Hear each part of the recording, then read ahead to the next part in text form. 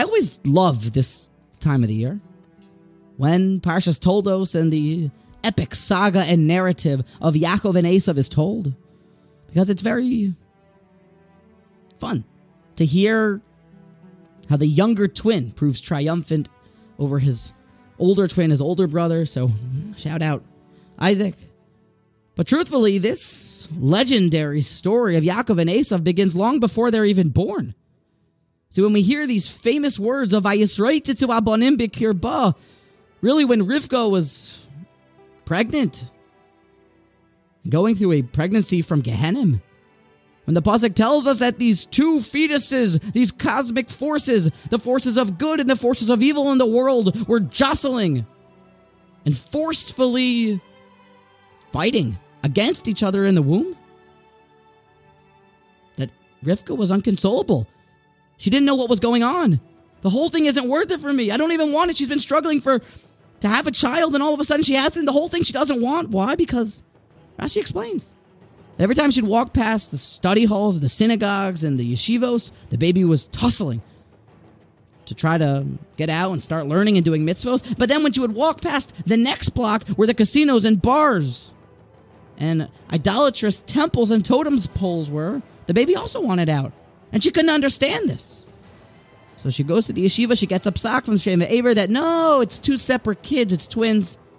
And all of a sudden she's fine. But the Heilige Beis HaLevi, the grandfather of the Brisker dynasty, gives us such a provocative and powerful ripping off of the Band-Aid type of idea. Listen here. He brings back that classic story of Eliyahu on Har Carmel when the Jewish people were dancing at two separate weddings when they were trying to follow the ways of God, but they were also following the ways of Baal. And Eliyahu shows up and making a strong statement, and he tells the Jewish people, rebuking them, that Jewish people, how long will you continue to dance between two separate ideas? Pick a side. You can't be at two different chasanas at once. This is the Beis HaLevi. Rivka was unable to tolerate how this fetus was going to be half in. Casinos and bars and hunting the whole day, but then also just learning. She didn't want it. That wasn't good for her. But when she heard that one would be totally wicked, she was okay with that because she was going to have one total tzaddik of a kid.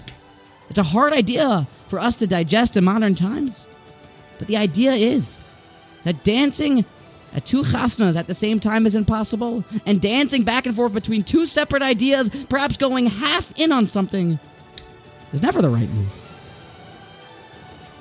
It's our job to give champion efforts in Torah, to go all in. That every single time that we walk past a shul and we want to go into the shul and we want to learn. Because going half in is not really going in.